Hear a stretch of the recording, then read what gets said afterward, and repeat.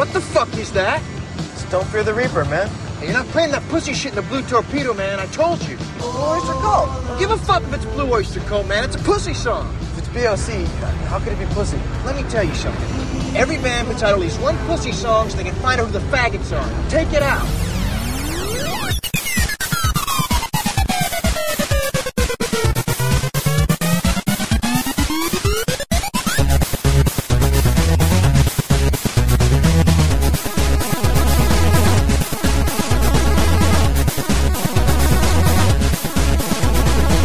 Hey there, everybody. Welcome to Laser Time, the internet's 8th leading pop culture podcast. No. Yeah, I'm talking like this for a reason. I'm trying to get. We're going to talk about some old-timey music. We're not number one with a bullet? Not number one with a bullet.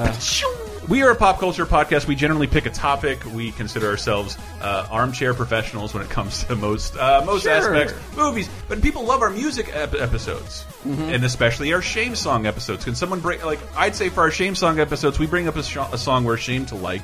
I don't call them guilty pleasures because I'm not ashamed that I like them. But they are the one criteria I do have. I wouldn't play them at like a party. Yeah, or you have like maybe a postmodern love for them, yes. or you'll play them ironically, like to myself, or like I'll open I'll open an incognito YouTube window. Yes, yeah. And you offline mode in Spotify. Yeah. And I'm Chris Antista. Who else do we have with us? Dave Rudden. Henry Gilbert. And disgraced Subway spokesman Jared Fogle. perfect time to make excellent. make sure our sound effects are Comedy's all working about because we can timing. play clips if you're hearing us for the first time, which I doubt. Seems unlikely. But that's the thing. I wouldn't. Maybe Grimm and Henry, I consider you lean more towards being a music expert. Yeah, Graham more than me. Well, but I like sometimes I astound my girlfriend with how much I actually do know, in spite of not really caring about music. How much we all know, about music. This is what makes it difficult for me for this episode because the premise you just sort of spun, which is that pre-shame songs is the tentative titles. Shame songs that were recorded before you were born. Before I was born, right? Yeah. This is the thing, because like I was looking for stuff and it was difficult because a lot of the stuff we've done before is like 80s, 90s, and it's still relatively recent in like pop culture history. So I don't think that the verdict is out on it yet. With a lot of this older stuff, it's like it's already. It almost has a gravitas to it just because of how old it is. Just because you dug it up and found it, it takes a little bit of the pain away, and you're not associated with the embarrassment of that culture who made it, right? Yeah. And that's why I think this is going to be a little harder. That's the criteria. Of course, we want to know yours. LaserTimePodcast.com. Right, like people are going to unironically love some of the songs in here, and they'd be like, "What do you mean shame anything?" And I'm like, we'll see if we can. There's like my girlfriend and I went through a ton of this shit, and like. You can't. It is harder to find a song older than you that you are embarrassed by, because you have to think about it for a second. Like, man, this is really lame for a lot of reasons I wasn't present for. And you maybe heard it. I think we're going to talk about where we like first heard them in some cases too, and they're going to just be surprised, like, oh yeah, I heard that in a movie or whatever. Yeah. And and that's usually where you discover that kind of stuff. I'm not a music expert. Nor am I a Wonder Years expert, but this was kind of inspired by a couple things I experienced on Netflix. Like Wonder Years is fascinating. I did grow up watching it in syndication, but it's not about my generation. I don't get half the shit that's happening. I get more of it now that I understand that Vietnam and who certain presidents are, and how popular cocaine was in the late 70s. And also Thank you, Narcos. And you watch like Forrest Gump, and so you can. It's true, and a lot of it is like super fucking cheesy. But I think we all know it didn't come on DVD for a while due to music issues. Now I am also, most of all, more than anything, I'd like to impress. I am no Doors fan. I am no Doors fan, but I know a ton of Doors songs, and so not only do I know Doors songs, I know when a song is replacing a Doors song. You know what I think when I hear the Doors? What? Where's the exit? Jesus Christ, Grim. Jesus Christ. Well, what Doors song is this one then? It'll take you 2 fucking seconds, and this is the funniest thing I've seen all week. The funniest thing I've heard all week. The Wonder Years attempting to replace a Doors song. There was only one thing I was sure of. I was a man on fire. It has lyrics. Oh, good. Love waits for no one. Oh, this isn't the original? Who knows where it's gonna go? Oh, man. This is like a Guitar Hero 1 cover. One spark, and it's Engelbert Humperdinck sings the Doors. Whoa. Oh my god! All right.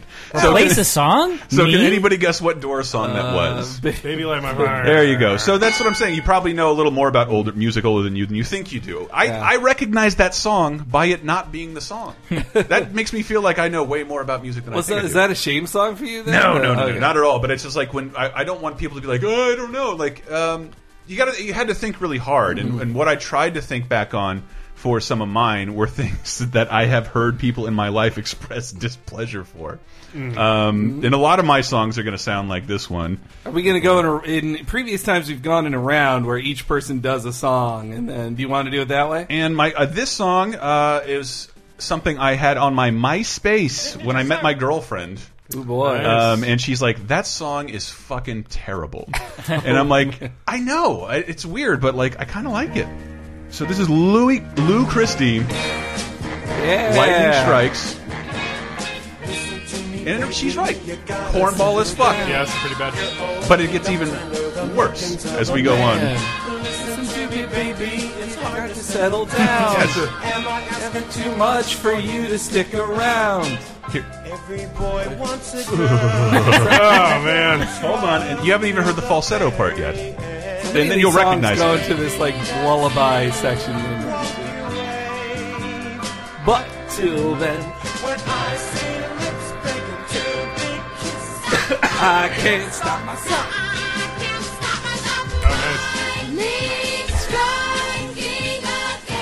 That's like the 1950s equivalent of like a great like guitar solo. Yes, like, yes, building because, up like, like there are he's gonna get to it. He's gonna get to it. it's one sentence that makes this song worth listening to, and everything else, ick. And I love that I know enough about music. We're like, yeah, this is fucking hack. Like throughout most of the songs. They went to a date at the church. Well, also And I'd also like to point out, if you want to see the oldest website in the universe, please Google Lou Christie.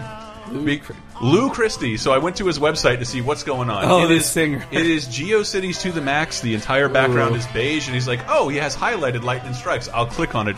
It downloaded like an 80 megs QuickTime 17-second clip of the song, like without me asking. Lou Christie, is this the guy that shut down the bridges, Chris? Oh man, I have no idea what that's referencing by Grim. But somebody else hit me with their shamey song. Man, that Lightning Strikes. I love. You're right. We should hear it one more time. Also, Is this guy white? Well, I if he was discovered a the pop song. star in the 60s. I discovered I discovered the song. I think I'd heard it before, but I discovered it through a movie called Strange Behavior. Which, do you remember a movie called Disturbing Behavior? I think the Catherine Bigelow one. With, No, like, the no. disease thing? Disturbing Behavior had like one of the Dawson's Creek kids in it. Oh yeah.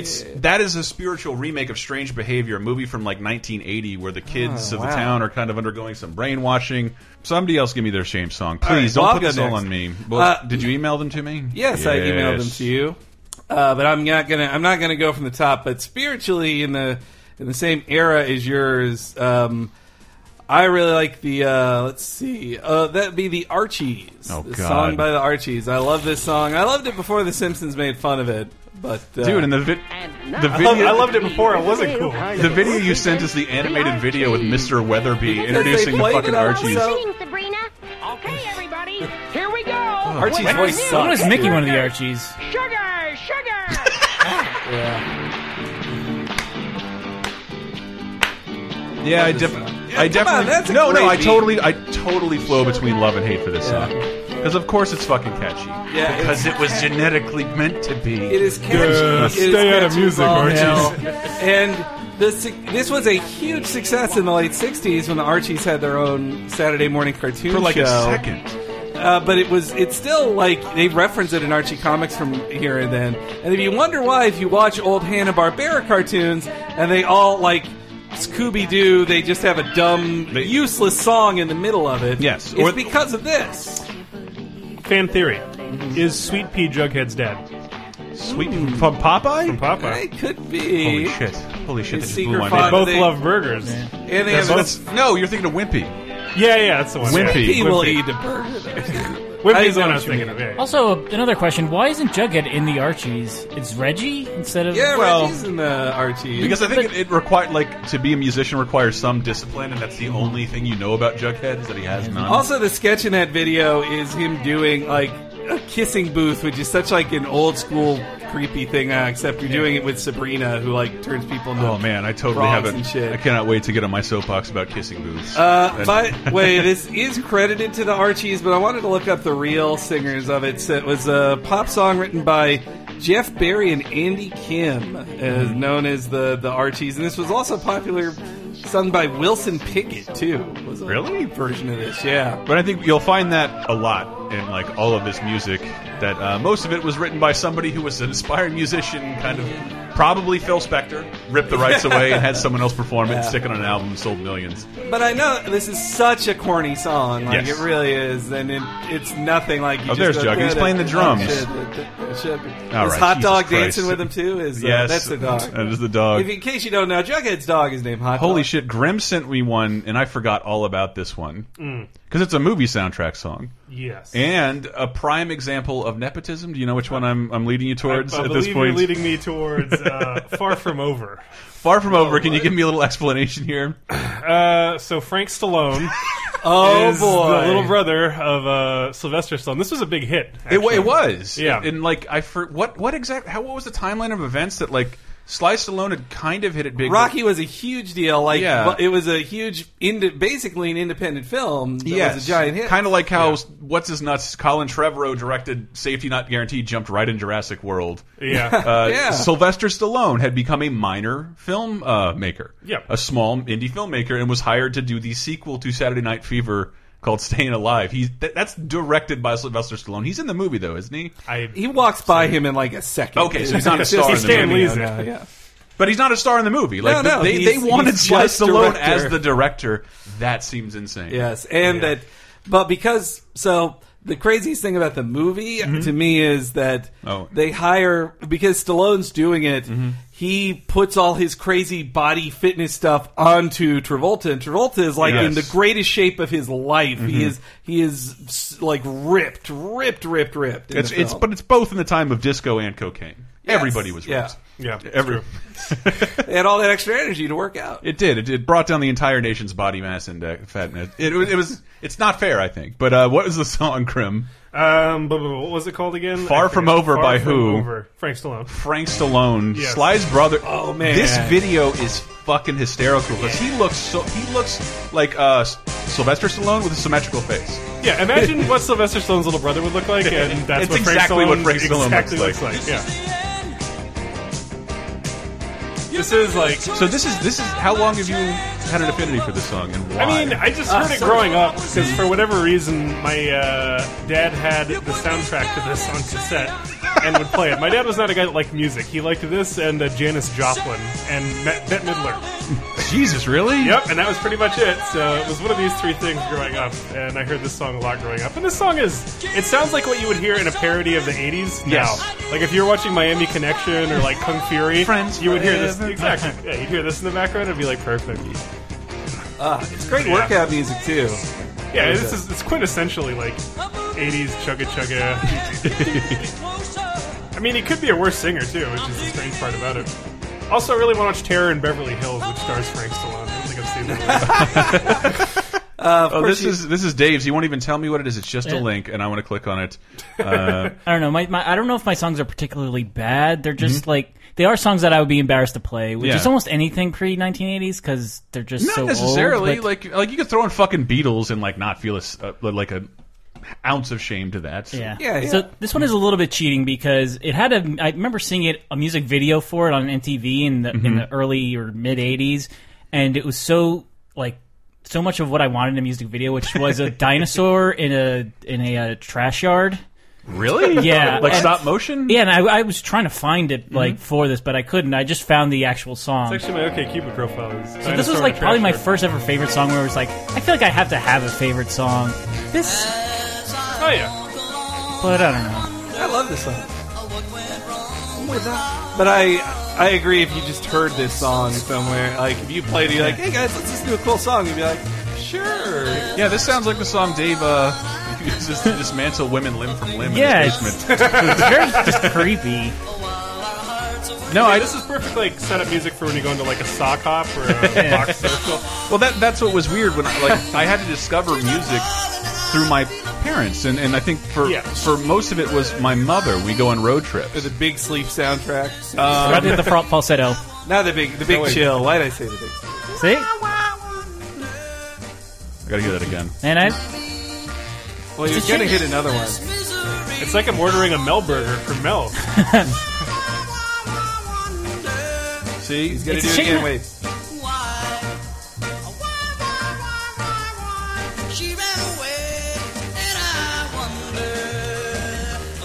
Again, just the tone of the song is creepy. Like, yeah, no. I literally drove a woman away from me. She's a runaway because she left me. Like, that's why she's a runaway. And yeah, actually, Lightning Strikes had a similar kind of like tune to it of the lightning strikes because he can't resist kissing this girl who may or may not want to be kissed. Women didn't have agency back then. The reason why I brought this up, and I did want to plug, I watched 2 documentaries this weekend. They were both great on music.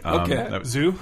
No, that Zoo is great. I've never actually seen that, but I have seen the video where the man is fucked to death by a horse. Hey! I've seen. This has been a week of documentaries for me. I Am Big Bird. That's the shit. You probably heard about it on Bonus Time. If you're a Patreon. If you're a Patreon donor, patreon.com/laser time. The Walt Disney documentary, like the 4-hour one for PBS, fucking excellent. And the 2 ones I watched with my girlfriend that I really loved were The Wrecking Crew. Oh, yeah. And 20 Feet from Stardom. And both those documentaries center around the unsung people who actually made your favorite songs. My favorite part, 20 Feet from Stardom, you heard of that one? I think it won the Oscar. It did win the Oscar, yeah. It won the Oscar. It's all about backup singers. And there's a great piece with Mary Clayton. I think so. Mary Clayton, people who never had promising music careers but played crucial aspects of like all the songs that you've loved. Right. And she is the one, I hope I'm being correct here, she is the one who sings backup on Gimme Shelter. That the Rolling Stones are like, think this song would be nice with a nice blackbird in it, and they call up this poor pregnant lady at like 10 o'clock at night. She comes in curlers. I'm gonna go ahead and say also that's your worst UK impersonation. Yeah, it was pretty bad, mate. Pretty bad. I don't know what you're talking about, mate. That's my key. You're right. It was not Bolly. Not. But she comes in. She comes in and does like 4 takes, and like that song, I think you could argue would suck. Would absolutely suck without the woman screaming rape and murder in it. I didn't even realize that's what she's saying in Gimme Shelter. Rape, murder, and her voice cracks. She keeps trying to escalate how she sings until like she's literally screaming her lungs out. Because you know what part of the song I'm talking about. Gimme Shelter. So I saw that, and then I saw another one, and I remembered, I'm going to get into different reasons why I have shamey songs from before I was born. And I should probably get over this, but I'm a little bit of a Neanderthal. This is a song about a woman loving a boy. It's not cool to have a song that you love about a girl just loving a boy in the 1950s, and it's the Ronettes, Phil Spector's Wall of Sound era. What? This is the perfect song. It's so good. I love the greatest song ever. This song is the total shit, and I hate that. I honestly hate myself for thinking like, yeah, I don't want anybody hear that I like this song. This is a live version. It is. I love it. I hear this and I just imagine Bart with the wig doing the dance. I know. No, Be My Baby is perfect. I love this song so much. Yeah, and if you don't know what this is, I was reminded of this because like when road trips started happening, like cassette tapes came out, my mom would just get these like things like, here's every song I've ever loved on a compilation cassette tape for $5 at a truck stop. And this is one of my first favorite songs. And it's like, I can't sing this in public. I can't play this in public. But this is an amazing song. And the Wrecking Crew, it's fucking great. It's a documentary that's taken 10 years to finally be seen because there's too much music in it. But what if the crux of all our shame is toxic masculinity? I am into that. That's what I'm saying. I am aware of that. This is my hang-up. This shouldn't be a shame song. This is a good song. Yeah. This is a good song. But unless you're in Jackie Brown, you can't listen to this by yourself. But that's the Wrecking Crew documentary is great. It's about basically, I think, like less than a dozen people who literally not wrote but played on every record because they were perfect session musicians who wouldn't waste expensive tape on multiple tapes. And everybody's sort of like, I use them, and I use the Beach Boys didn't play the songs you like. But Brian Williams is like, Wilson.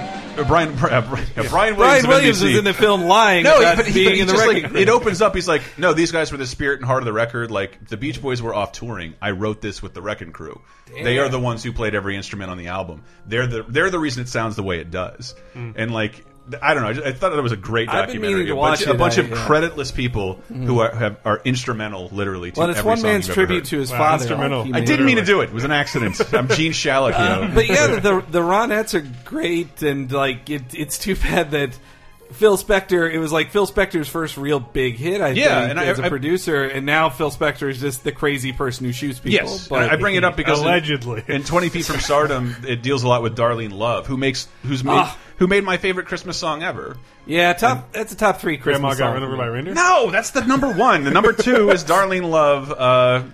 Wait, Jesus, what is it called? Oh man, Baby, Please Come Home. Baby, Please Come Home. You may know it as a YouTube song. It's in Gremlins, people. That means it's also great. Oh, it's Merry Motherfucking Christmas. No, it's not Merry Motherfucking Christmas. That's number. Hank said that's his number 3, but she's in 20 Feet from Stardom too, as a backup singer who Phil Spector fucked over.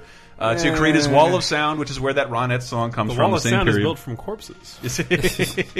Well, I tell you what, we'll be right back. Why don't we close out with something else I love in that documentary, The Crystals. You've heard it in like 10 Martin Scorsese movies. But we'll be right back with more pre-shame songs.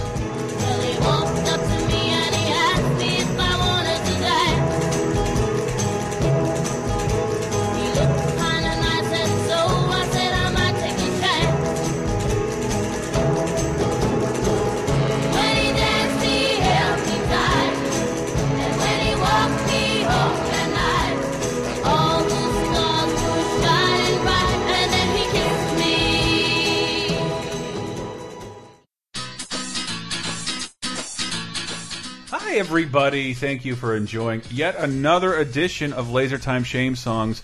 I know many of you skip past this, but I don't want you to this time because I'm not going to plug all the stuff we have going on around the site this week. I have something more important to plug, and it's Patreon. No, don't go away! It's more important than that. We have an all-new tier unlocked, and it's not for necessarily a thing, but a person, and who is that? A robot elephant shooting balls at you. God, this is the worst. Just like old times. I'm 28 again. So you're between gigs, and we would like you to come aboard Laser Time. That's what we discussed over this weekend. Yes. It's been a weird... I left Capcom, as some of you may know. I announced on VG Empire during Rocktober. I announced that I was leaving, and it's for a lot of reasons that are mostly just my own and wanting to, like, you know, I was there for 4 years, and if you think about it, that's the entire length of high school. I missed you. And I'm not done with my story. Please save the sobbing when I'm ready. But I don't know. I just ended up in this mental space where I'm kind of ready to move on. And then almost immediately you guys were like, so hey, what's up? Full-time Blunder Lizard, let's do this. Yeah, so then I'm like, well, you know, that's not why. But for some reason I keep getting the analogy of, you know, the Chamber of Secrets when they go to investigate Hagrid, the spider, and the spider's like, oh, well, you know, I maybe told Hagrid I wasn't going to eat him, but when all these kids just show up in my house... That does not apply to young children. Delicious children. Delicious children is like when they I'm Jared Fogle for Subway. I decided this analogy is all over the place. But the idea was, I don't know, like almost immediately we came to record a VG Empire, and I was just like, you know, damn it, like this has been a consistent source of fun. And almost from day one when I started at Capcom, this was a side thing. VG Empire, Laser Time, it's almost day and date. Speaking from experience, it was a really tough thing. It's working in a different city. Different city, and then a 10-hour workday with a 2-hour commute. It's just like, it was extremely difficult. So we want you to give this a full-time swing, and you kind of do too. Yeah, so if you look at patreon.com/lasertime, we updated that $10,000 tier, which before was just a 24-hour marathon. Which we get it. No one cares. We don't want to do it either. Yeah, which if you think about it, you're only going to benefit from once. So we changed that to me. Which, you know, full disclosure, this is something I want to do. Sure. Like, no doubt about it. But what I'm offering at that $10,000 level is that's 4 people basically employed to work here. And we didn't stop there. There's more stuff there to look at because we want to do more. And if you think about Talk Radar, and I dare even say the Games Radar days, like we had more ideas than we had time to do. And I'm feeling that fire again, and that's what I want to do. Like, Yeah. I don't want to beg. I'm not just asking for handouts. These like are exciting. I plug the Patreon all the time, but I don't necessarily ask for money because like our rents are paid, and I cannot ask people for more than that. Sure, but wanting to bring another person aboard. Yeah. Now it's time to talk about asking for money again. Absolutely, but I don't mind because it's you, and I'm yes. And what I want to do is like you're immediately going to see small things like I want to start up Blunder Lizard again because I started it and got too busy with life and work. What about for VG Empire fans? VG Empire, I want to do extra stuff there as well, like miniature episodes that focus on games that wouldn't normally benefit or warrant their own show, that are hard to mash into shows. Because sometimes I feel like games don't get a fair shake because I have to like smash them together. Yeah. When it's like I'd rather this game got its own smaller episode. I've got also in the tiers and stuff. There's stream ideas. There's but a stream idea for an interactive, kind of an interactive stream. Yeah, thing where like first, we try to you talk shit about Super Punch Out all the time, but yes. I know for a fact I'm better than you at Super Punch Out. Man, I can beat like the whole first 3 tiers in under 10 seconds. You don't have anything on me. Well, we'll put in the Super NES carts and compare. That's ridiculous. But people can also submit their scores. Is what you can submit yours, but the point of the stream is like we will beat the stream or else, and if we don't beat the score, then someone suffers a horrible fate. Yes. Every X time to insert here, but things like that where the point is to be entertaining and fun, and the show we finally revealed that this predates me joining. But already unlocked a Patreon show and you don't even know it yet. Yes, so the show is 30-20-10, which is an idea I had like 2 years ago, and got roped into the Patreon goals because Chris is like, I can do that. Well, you were. If I may be, this is inside baseball. This guy I'm talking to now, I thought we could always dangle it in front of him. I thought you'd be here sooner. But you did not do an easy thing by leaving your job. You didn't necessarily do it to do this. So no, I want to make sure we grab you. I know you're uncomfortable asking for money, but like, I don't want to make more money, but I don't want to lose money by having you come aboard. And that's why I'm just asking people who are listening right now, let's help us. We're asking for help to make that a reality. Yeah, and for VG Empire fans specifically, I know like over the years you guys have been super generous, amazing, nice, and thankful, and that's meant the world to me because game music is my lifeblood. It means so much to me to know that people are enjoying the show. And people have asked for 4 years, like, oh, how can I donate? I'm like, I don't really do that. You've been very stupid about not taking any kind of money for anything. I didn't want to do it at all because I'm like, I make a paycheck at work. I'm doing this solely as a side project now. Wildest hopes and dreams, can I turn a small part is that, and then a bunch of other stuff that I'm going to do on Laser Time, but a piece of what I want to do is more VG Empire, and that means like articles, interviews. I bought MagFest tickets, so like I want to like give back to the games music community in that regard. But if you've been wanting to donate to the show in some capacity, because I also, when you started the Patreon, I was pretty clear about, oh, hey, VG Empire is not part of this, so, just to make that clear. Now it is. So if you were holding out because you're like, well, I'm a VG Empire fan, but, that's really the only show I listen to, this is at least a way, if you do wish to donate at that $1, $5, or $10 level, please do so. Because if we can get enough money to bring you aboard full-time, there's not an if not, because I have enough faith in people that they'll help us out in this endeavor. I mean, at least I hope so. I know everybody's given so much, and I can't. Yes. It's very hard always to express the gratitude for that, as it is for you asking for the same thing. And some of that is the $5 and $10 stuff, like, and you're not even talking about stuff like some of my favorite articles on LaserTimePodcast.com, where you wrote an article about Zelda's colored cartridge, for no reason, didn't even run it by me, just did it. Just weird things like that. Like, I love posting things and entertaining people. Infinity Gauntlet, Guide to the Cosmic Gems. Yeah, I want to do a lot more. That was just Brett stuff. Doing that on a Sunday for no reason. Yeah, I want to do a lot more stuff like that. And I mean, that's all just part of that, like, 10K replacing the 24-hour marathon tier that was already there. If you go look at the Patreon, there's more stuff there. But, like, it's a weird new day, and if nothing else, like, we are supremely lucky to have, like, the listenership that we have, the community that we have, and all I want to do is earn my keep and give you guys a reason every day to go check out the site and the podcasts and be like, God damn it, this is so entertaining. I don't need cable, I don't need Hulu, I don't need anything. This is plenty. You gonna come on Talking Simpsons every once in a while? I actually insist. You gonna watch Star Wars on the Monday night movie, which is free for everybody? I'll watch the Star Trek movie. That's fine. Yep, Star Wars. Star Wars? The one with the wars. Not the ones with the guys with their hands behind their backs talking, being cordial to one another. I really wanted there to be a diplomat involved. Anyway. I love you, Wolf. That never happened. And now, with you coming aboard, that's a big promise. We cannot rewrite TNG. No. Fine, that fan fiction I wrote in 7th grade is finally coming to light. Can we do some more erotic fan fiction theater? There's no reason not to. What do I have to lose? Where's your reputation now? I don't. It's gone. Yeah, so come on, guys. We're asking you to go to patreon.com/lasertime. A bunch of you already donating. We do have some other incentives that Brett will be working on that you'll just automatically receive. That's in addition to the first season of Talking Simpsons, a weekly bonus show, a weekly commentary, wrestling commentaries, the ability to vote on movies that we watch. There's a bunch of exclusive stuff over there, and I have a unrelated to any tier, but as part of me joining, I have a very weird, ambitious video project I want to embark upon at some point. And that would free us up too, because you have a lot of video knowledge, whereas a couple of us are sort of lacking. I think you're better at that, but it will also, me being here frees you up to do more fun stuff. Yeah, more fun stuff. Got that plan right now, including stealing some of my old videos. More on that later. Well, anyway, guys, this is the longest plug we've ever done, but I'm sure you can see the reason why. I hate asking you for money, and I can assure you we'll never ask you like this again unless it's an emergency.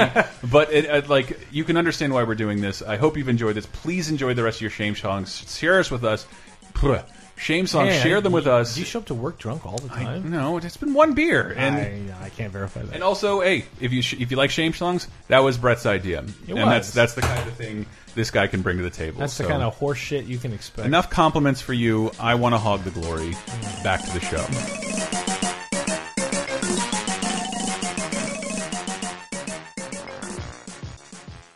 Laser time, second segment. All aboard! Let's go!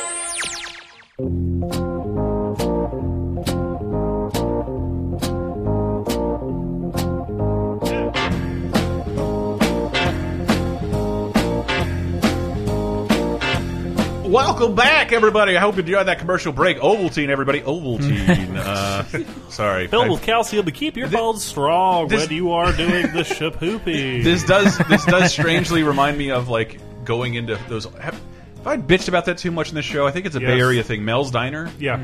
Mel's Diner. It's bullshit. Mel's Diner, it's based on the George Lucas movie American Graffiti. American Graffiti, and I just go in there and it's like, dude, nobody here remembers any of this scene, this music. And to be fair, whenever I'm in there, it's all geriatric senior citizens. I'm sure they remember it vividly. By being served by minorities who would not have been allowed in Mel's. Yes, who would not have been allowed in Mel's. It is a very creepy scene, and like I'm kind of tired of it. It's great too because the jukebox is like it's had to have progressed. Yeah. So now the newest song on there is from like the mid '90s. So you can turn on "Kiss Me" by Sixpence. I did that. I went to Waffle House and they hadn't updated the stuff on the jukebox, and like, man, there was a bunch of old country shit with a lot of N-words just flagrantly in the title. Like, this is some deep cuts. I was in Florida. Wow. I was in Florida. It's a good, popular with truck stops. Fuck it. Hank, give me another one of your shame songs. This is another one sung by a lady, but I do just love it. It's Petula Clark's biggest hit, I would say, from 1964, Downtown. Let me hear this. Everyone's waiting for you. Song is this is what's going to be cool about it. I can't wait to get your responses because your age is going to be different here, and almost everything we always pick is something we grew up with. This song is absurdly corny. It is. It's Downtown. Well, so it's corny because this is just this like the hell I know. Just listen to the music of the traffic in the city. Linger on the sidewalk. It's like the exact same drums that other song we just listened to, the Lightning Strike song. I only remember this from Short Circuit 2 when Benjamin's buried in the freezer and has to like with a ringtone signify songs where he. I have forgotten all about that. Downtown. But no, this I hate strings so much. Just you put strings on these songs and it's almost always just awful and so cloying and just corny. Dude, I got a great. But let me say real quick about this song. Like, it's Petula Clark. She sang it, and it's. I like that it's such a cheeseball idea of just a girl saying like, "Hey, go downtown. There's fun things in it." It sounds like a commercial. It's just go downtown. Go to Nordstrom's. Buy some perfume, maybe. And as the Wikipedia page reminded me that this song was after 9/11, New York City made one like a video campaign or a commercial campaign of like come back to downtown with this. Like, yeah. There's only a smoking crater in a mosque. Come downtown. Lightning's not going to strike twice. But we closed WWF New York. Though the other time I remember seeing this song used very well was for a joke on Arrested Development Season 2 when J.K. Simmons is playing this general who could send Buster off to war, but he also has a history with Lucille. And then Lucille says, like, is there anything I can do to get you to not send him to war? He's like, I think if you're ready to, then he like turns to her and pats his lap, go downtown. I do remember that. And then she starts singing the song instead of definitely remember that. Sucking his D. I definitely remember that. See, I have a different kind of shame song here. What I try to look into more of. Let me fade out your Petula Clark. You're gonna hate this one, Grim. Okie doke. But it's not just because of who it is. It's because of what it stands for. And I never bothered listening to the lyrics of the song and kind of like, if I'm playing this at a party, it's kind of disgusting for every woman. It's a very old-timey song. The content of the song is dated. And I fell in love with it. Is it My Ding-a-ling? It's because the content of the song, and I fell in love with it through Kids in the Hall. Kids in the Hall covered it in one of their sketches. Because I think because they, in advance, knew it was hilarious and dated in the 90s. But it's Frank Sinatra. Bim Bam Baby. That's right. A mip map mop and a brim bram broom and clim clam Clean up the rim ram room. Bim Bam Baby is coming home tonight. So the song is about clean the fucking house because I'm coming home and I want fucking easy chair. Run your flim flam fingers through my greasy hair. Then kiss me, baby. Let me hold you tight. I guarantee you, there's like one white guy out there that made it. Been north and south and east and west. But even a honeybee needs some rest. When I get my jacket and my trousers pressed, I follow the swallow right back to my nest. Don't you and so like the whole song is like kind of suggestive, but it also stating like, I'll fuck other people on the road. When I come home, this house better be spotless, and there better be a blowjob on that dinner table. I also argued there's probably a white guy that was like, well, Frank Sinatra invented rap because of this song. Yeah. Hey, licking my ass and sucking my cock. Wickety wang wow, hip hop hibbity doo. Skeet skeet baby. I heard this song recently when throw your ass in a circle. This year when I saw Todd Glass do stand up, he came out to this song, but only for he only did 15 seconds of it, and he'd be like, "No, cut the music." And then if he ever got like stuck in a joke, he would just go like, "Yeah, just play the music. Bring back the big man. Got it." It is so fucking ridiculous, and I love that you. Well, Frank Sinatra, I have a love-hate relationship with. I grew up in an Italian family, and the one time I remember my kind, sweet grandfather yelling at me is when I was fucking around during the Sinatra CBS two-night biopic. He's like, I never fucking ask you for anything. You talk there in the Sinatra documentary. You run around like an idiot, he never cursed at me before. I was so mad. I got. I mean, don't get me wrong. The guy's music is very listenable, but you know, I've said what I said. The people who like it suck. Was that your generally? The people who dress like him suck. I know people who adopt him as like life ethos kind of thing, and it's like that guy is every time I meet that guy, complete fucking douchebag. I remember admiring because I had an old Playboy, and he's like the '60s. He's like, I guess I'm an atheist. There's no God. And like, what the fuck? That's a crazy thing for like a person representing Italian Americans to say. In an interview. Every time I'm going to Rev Up 80, I always see at Silver Legacy in Reno, Nevada. You can see Frank Sinatra Jr. still playing. Nice. Really? Yes. Yeah. Probably singing the same song. By the way, man, I think we talked about Frank Sinatra Jr. on the what was it? Oh yeah, the Vanity Projects thing. The like. Fucking sang songs with Seth MacFarlane, man. Frank Sinatra Jr. versus Donkey Kong. That Wrecking Crew documentary, Nancy Sinatra's in it because the Wrecking Crew played on Boots Are Made for Walking. And I think she meant her dad because they have. It's awesome. You can hear the Wrecking Crew interacting with Frank Sinatra. Like, no, that's great. I love that lick. It's the key to the whole record. And then really swinging, kids. He's like, no, my dad wanted to sing Boots Are Made for Walking. He's like, that's a really aggressive, dumb song for you to sing, but it's perfect for a little girl, so why don't I just take this? A woman singing that, like, recontextualizes the whole thing, and it definitely feels like he just said, like, yeah, I'm getting out of here. You're a loser, baby. These $6,000 boots are made for walking. I'm going to walk all over your ass. We know, Frank. I'm going to stomp you, yes. They're going to domestic assault all over you. So as long as we're talking about songs that like represent our culture, the second song in my second email is very much I'm from Long Island. You have to you have to tolerate this particular singer. No, I know exactly who you're talking about. I think okay. Yeah, probably is one of his more cheesy songs, and one that I don't know. This whole album cheesy. Is great. Yeah, and I love doing it in karaoke. This is a declaration that's patently untrue.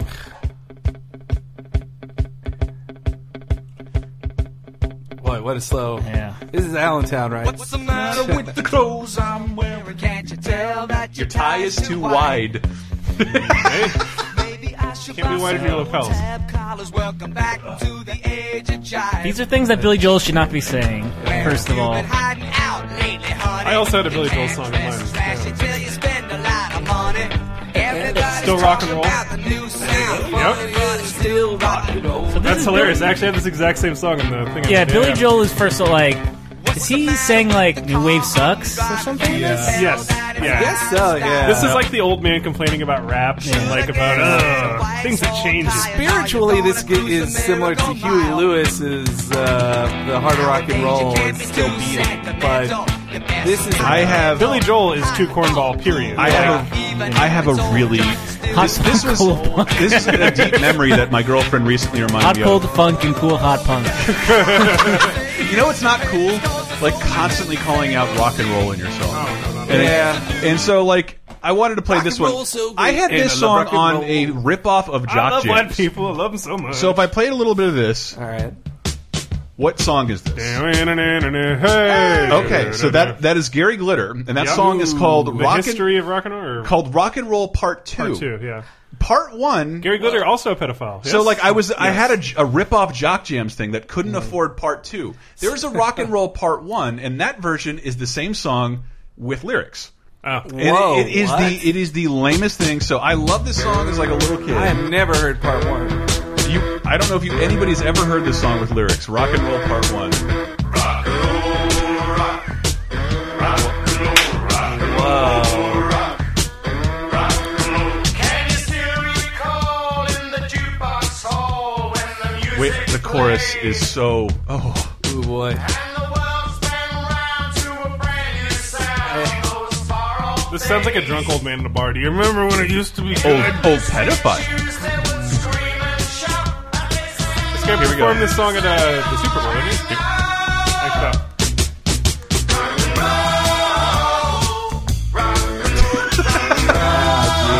Part 1! Nothing embodies dad rock to such an extent as this fucking song. But also, like, hold on.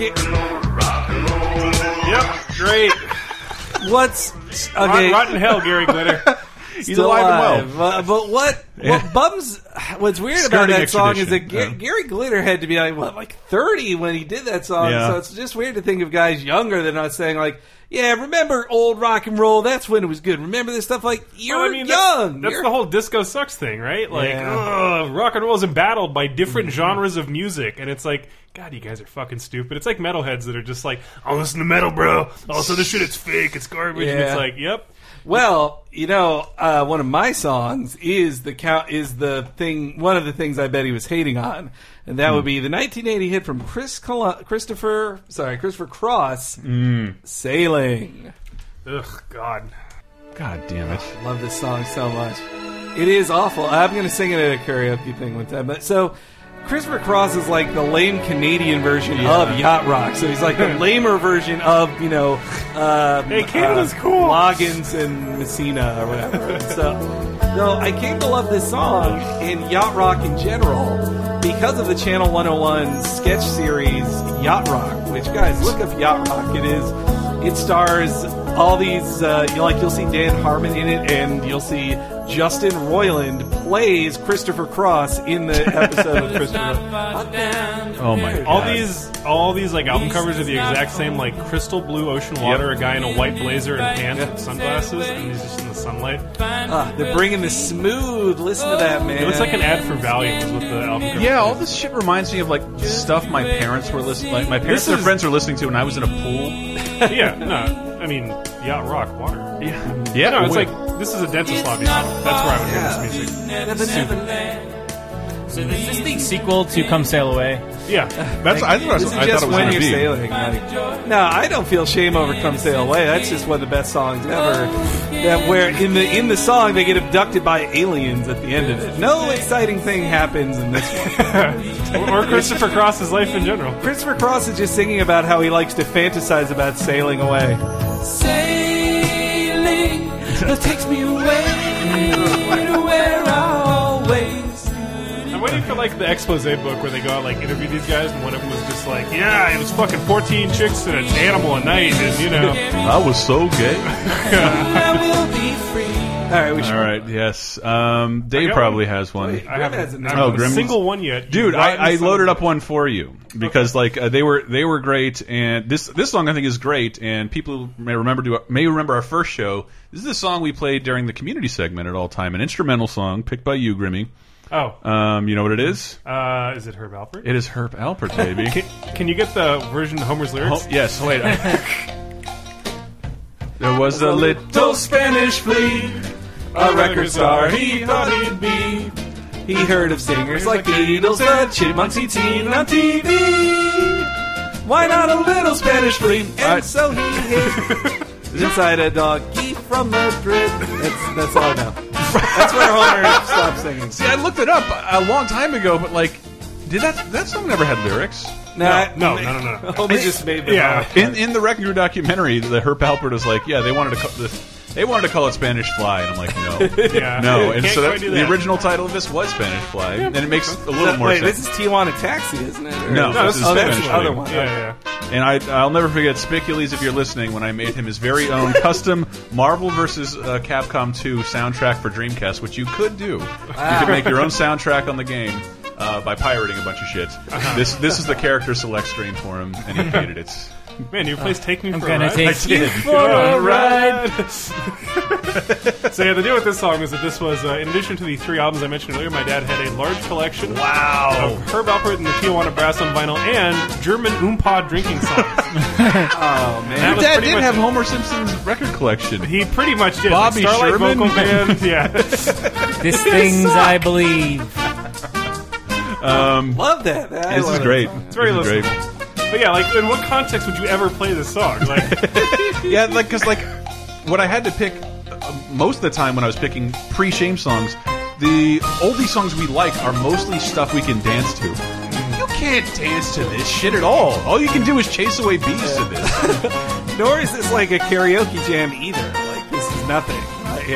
But I love it. I could chase a fat bird around in high speed. This makes me think of 70s game shows. Yeah, definitely. Yeah. I mean, and this, I don't know, it's weird because like when you played that one earlier too, I forget which one it was, but like that song, it just feels like Simpsons joke songs that I never really heard outside of the Simpsons. Yeah, which they used Herb Alpert twice, I think, for just throwaway jokes. Yeah. I think Mr. Burns hallucinating. That was Tijuana Taxi. That's Tijuana Taxi. Okay. It must be cheap to license. This is another one of Dave's. This is a Shame song from a Shame movie. Well, that's what I'm wondering. Did this come out before you were born? Are you sure? It was around the time I was born. So I had a feeling the close. song was out when I was born. Well, Maybe it was tied to a movie that came out around when I was born, which was the remake of The Jazz Singer. Oh, God. Sorry, Neil Diamond. Yeah. Yeah. Where it was still blackface, so still blackface in the movie. And what? Oh my God. Laurence Olivier, right? I think so. Yeah. It's been a while since I've seen Laurence it. Olivier. It's been a while since they let it out in public. Yeah. So what does this song do? Yeah, instead of being a jazz singer, he's a rock and roll singer. And this is his big song in the movie. But he does it painted black, right? I think it's. I think he paints himself black for some other reason being in the movie. Just when he covers painted black.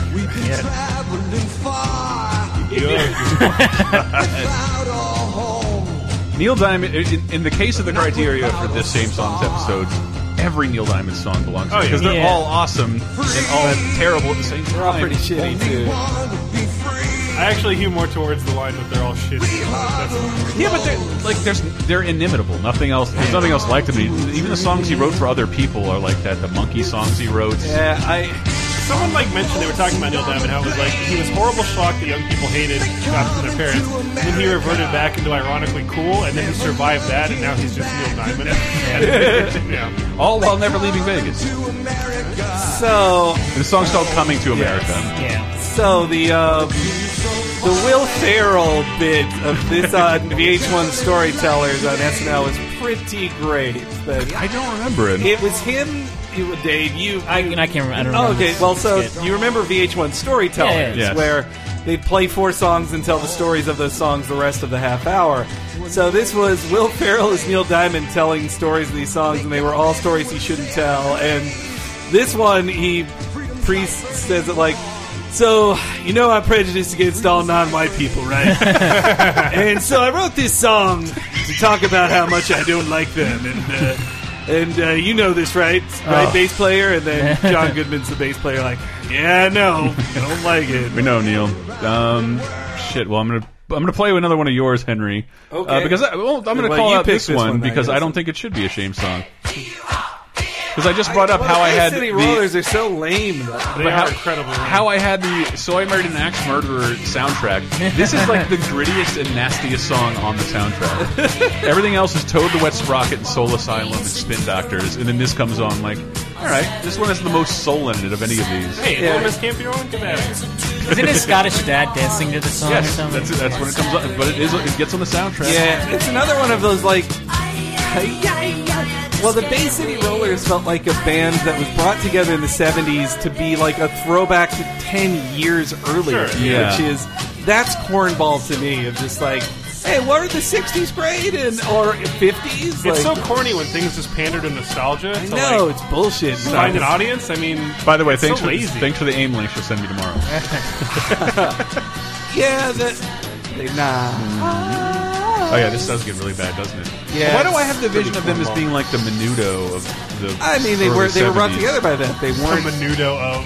Yeah, the Menudo I do of the think early they had 70s. pretty.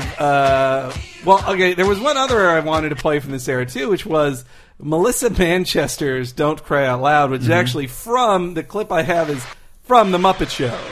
And, Does he do the straight version? It can't yeah, be the straight it's her version. singing the straight version. It's one of the dramatic Muppet Show ones because there's not. It came to town. This is maybe the gayest one on my list. Yeah, I imagine just you as this little gay kid holding the broom handle and singing all these songs. You're doing housework. Well, you see this when you're like 9, and it like does awaken something, and you're like, oh yeah, this is this like super gay 70s stuff. And this is the dramatic. This was also an awakening thing for me because I watched those Muppet reruns, and these would be the parts that would bore me because none of the famous Muppets are here. It's a non-speaking Muppet acting in the background. To Actually, her these song. are just disgusting clowns, and I kind of wish I was dead. I hate that I had to see this. Sam Eagle playing the bass for this song. Really. This song has awakened something in me. Just keep it inside. Learn how to. So this song, in the song is fucking part of He-Man that Hey He-Man, Ya video. yes, it's This at is the the song end. they break into in the middle of it. At the end, yeah, they break into the. I feel like I'm drinking sadly in the bar. Had it all. Love it. This is gross. It's the Leave the Muppet Show, and bottle. it's just fucking clowns. Well, no, there is. Now I'm disgusted. So anyway, yeah, there were a lot of songs like this on the Muppets that I came to love. This was like one of the only ones I picked out for the Muppets, but this or like Ben Vereen singing "Mr. Cellophane," or Linda Ronstadt, her whole episode, or Paul Williams too, or Bernadette Peters singing "Pennies from Heaven." Like that's how I learned so many like corny ass songs because the Muppets sang them to me with the originators of them. I'm going to play one more from Grimmy's list. What do we got? This one is a little song called Atlantis by who? Can you give me a little background on it? By Donovan. By Donovan. Love this song. Donovan, famous mostly for Hurdy Gurdy Man, which is a fucking great It's fucking song. great, That man. one is unimpeachable. This one is, Man. I think, one of the apex of like hippie bullshit Story songs. songs. It's a I story wish song. I could think of more of these. So two things. It's him talking about the magical lost city of Atlantis at length, not really singing. And this was a huge hit. Yeah. Which is astounding. But also, if you've seen the episode of Futurama, where they go to Atlanta, which is underwater. The lost city of Atlanta. And then he comes in and does... Dude, but the real Donovan does another song. I think it's the real Donovan. Really it's really him, yeah. Before the Great Flood. It's like this. In the area we now call the Atlantic Ocean. So great an area of land that from her western shores those beautiful sailors journeyed to the south and the North Americas with ease in their ships with painted sails. Jesus Christ. Who wrote this? Tolkien? Yeah, exactly. That's what this is. Like, this is like warp fiction. But there's that sandwich shop, Love and Hate, that we frequent. And they have a huge mural on the top of the inside that's about Atlantis, and I guarantee you it's from this song. Really? It has a chorus, doesn't it? I mean, yeah, it gets to a chorus, but it's like, this is the verse. Yeah, this is in Goodfellas? Is it? I think so. I don't recall. I only first heard it on that Futurama episode. And all legends from it's when Salvatore is going to get the gabagoo. No, I think it's when Henry Hill is doing a bunch of coke. No, he's told not to. Oh wow! Knowing her fate, I think so. The other so. But yeah, anyway, I like Donovan. Oh my god! Yeah, and here you go. Yeah, this part. But yeah, this is like indefensible hippie bullshit, but pretty good. Yeah.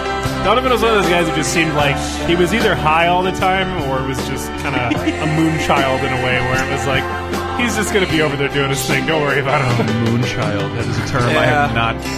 If you wanted to play this for your friends, you would say, like, so we're just going to hear him talk for 2 minutes. So smoke this first.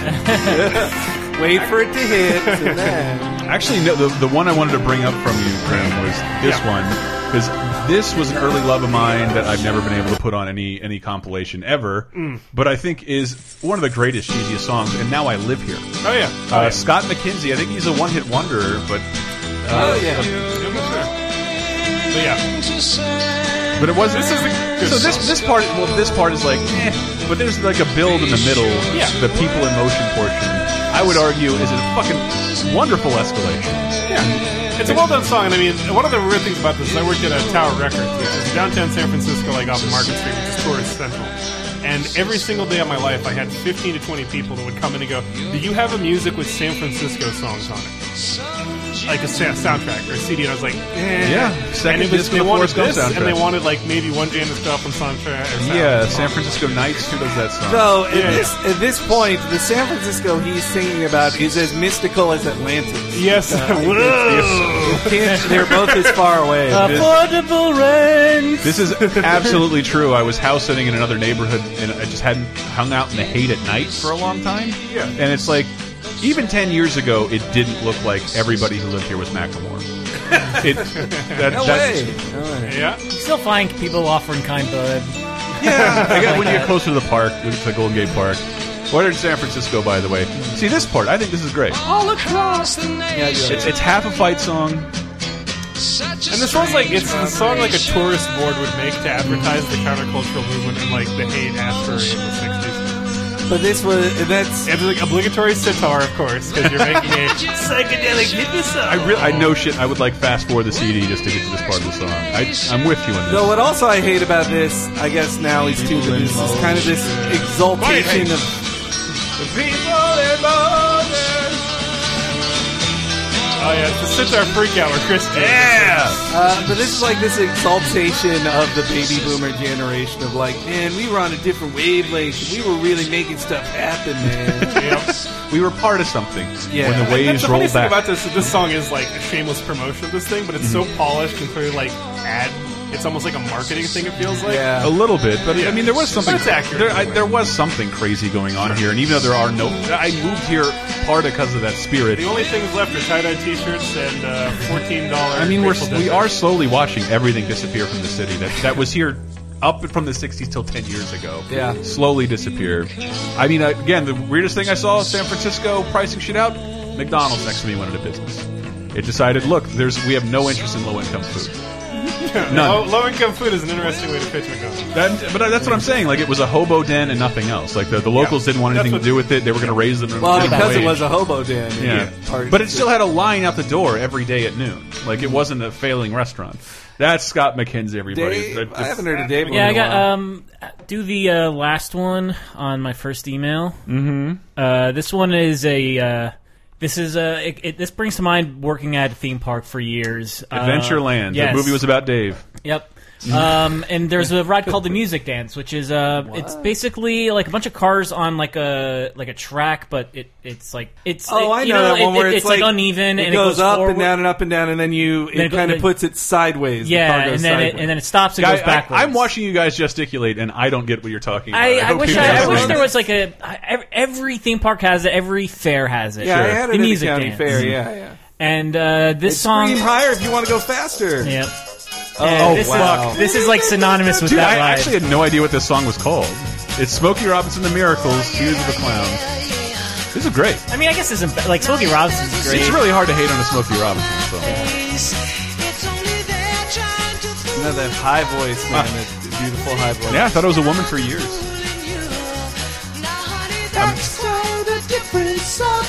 Yeah, like this is something you can never sing out loud, but there's nothing bad about it. It's just like an embarrassing song to like in some like 45 years later. I think the hook, that's so cheesy sounding. The rest of it's fun. Have you noticed that a lot of these have just been about sad men who got broken up with by like. I can only funnel my thing through a parody-sounding song. Yeah. I have to sing high about. Gotta go to. And so we're gonna go backwards now. Ride's going backwards. Boom! Right at that point, you turn it around. Great drums. No, this is the one you were hinting at, the novelty song. This was big in my era.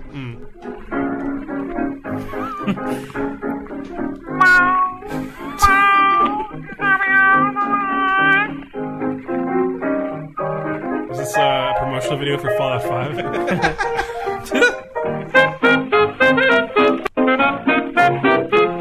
Your perception will allow you to hit enemies at a further range. There's one pet I like to pet, and every evening we get set. Yeah. Every chance I get, my girl's pussy seldom plays and never purrs. Yes. A lot of build-up, but yeah, we got it. Is that called Porter? No, Harry Roy and his orchestra. And I'm not from 1931. Harry Dick and his orchestra. And I love the thoughts it stirs, but I don't mind because it hurts my girl's pussy. I don't even believe it's fucking real. No I don't believe it's real. Like, I don't believe it's real at all. Some fucking New Jersey radio jock. You made a joke earlier. I think that's what you thought I was going to play. My Ding-a-ling. My Ding-a-ling. That's what it was. I learned all those lyrics in camp. If I can name one last one from my list, I don't want to hit everyone, but this one is. I'm not. You're gonna run into my Boss Skaggs picks. No, this is my Boss Skaggs section. Of the I was show. so disappointed. Like I was so disappointed. I liked the Boss Skaggs songs, and that my heroes Bob and David hated him so much. But no, this is a borderline novelty song, I would say too, by Harry Nilsson. Coconut, aka Put the Lime in the Coconut. Yep. Oh, this is awful. This song is forever ruined by one movie. Well, Reservoir Dogs. Yeah. Oh. It's the credit song. Everybody gets shot, and then the song plays. You can send me a link to the music video. 4 million views, by the way, where he's playing in a gorilla suit. So, what do you mean a novelty song guy would play in a gorilla suit? That's absurd. So, man, Randy Newman thinks this shit is hack. Yeah, look, it is. I get it, but I don't sing exactly what you're doing. I loved it before Reservoir Dogs. It was actually because it was one of my mom's favorite songs. She would sing it all the time, and so it just got stuck in my head as a kid, and I just came to love it. This singing, asking a doctor about putting a lime in a coconut, and it's a really weird back and forth. Is that what it's about? Like a home remedy? Yeah. I really thought it was about a mixed drink. It's kind of a witch doctor singing back then. Oh, good. All our songs about witch doctors. That's for another lazy time. Yes. This is like the Hills White Elephants, that Hemingway story that's actually about abortion. Yes. That's yes. Wow, I can't believe I actually read that. Well, that has been Laser Time for the week. Jesus Christ. I hope this is an okay episode. That was fun. It just seems like a Going weird... out in the high-energy song, Coconut. Put Dude, the line we in are it, all baby. so fucking sweaty. I miss talking about 90s songs, but I like these. These songs are cornball I basically just wanted to plug these music documentaries I've been watching. Wrecking Crew and 20 Feet from Stardom. Really cool. Those songs have been a part of my life for as long as they've been a part of my parents' life, and I think that's kind of inspiring that we're seeing documentaries made about them right now. Yeah. I don't know. It's a good way to waste 80 minutes. Wrecking Crew and 20 Feet from Stardom. You know, a good way to waste $5 to $10 is to go to patreon.com/lasertime and give us some support. If you one of the fans who like us and want to help us out, go to patreon.com/lasertime. And I'll go out with one of our songs as we get our plugs out of the way, because it's a fucking great song. One of my shame songs, made just barely before I was born, that would have to be REO Speedwagon's Roll With the Changes, which you should do if you want to be involved in music. Remember, new music doesn't suck. You do. Well, I was actually, I won't make you play it, but I've been listening to a lot. Neil Young did an all-electronic album in the early 80s, and it's him in a vocoder with synthesizers, and it's unbelievably ridiculous. But it's Neil Young clearly attempting to stay with the times. I have to stay current, man. Respect. I'm Neil Young. I got to be cutting edge. That would be a great episode, though, of like people trying to stay with the changes, because I can't think of people who tried to roll into a new era of pop music. Oh, man, remember when MC Hammer went like street, and he was like he had like a Falcons jersey on and shit? Oh, yes, like, he did, but he also... Mace and Murder Mace, and then back to being a pastor. He also coined the term "all good" that he with that MC Hammer and the Headhunters or some shit like that. The audience maybe. Idea. But go to lasertimepodcast.com and tell us yours in the comments beneath this article. We'd like to hear yours and maybe even do a follow-up episode as we've done in the past for shame songs. But again, we want you to think about this. Songs, they have to have been made before you were born. That means you had to try and seek out some old music or get exposed to something weird you wouldn't have otherwise.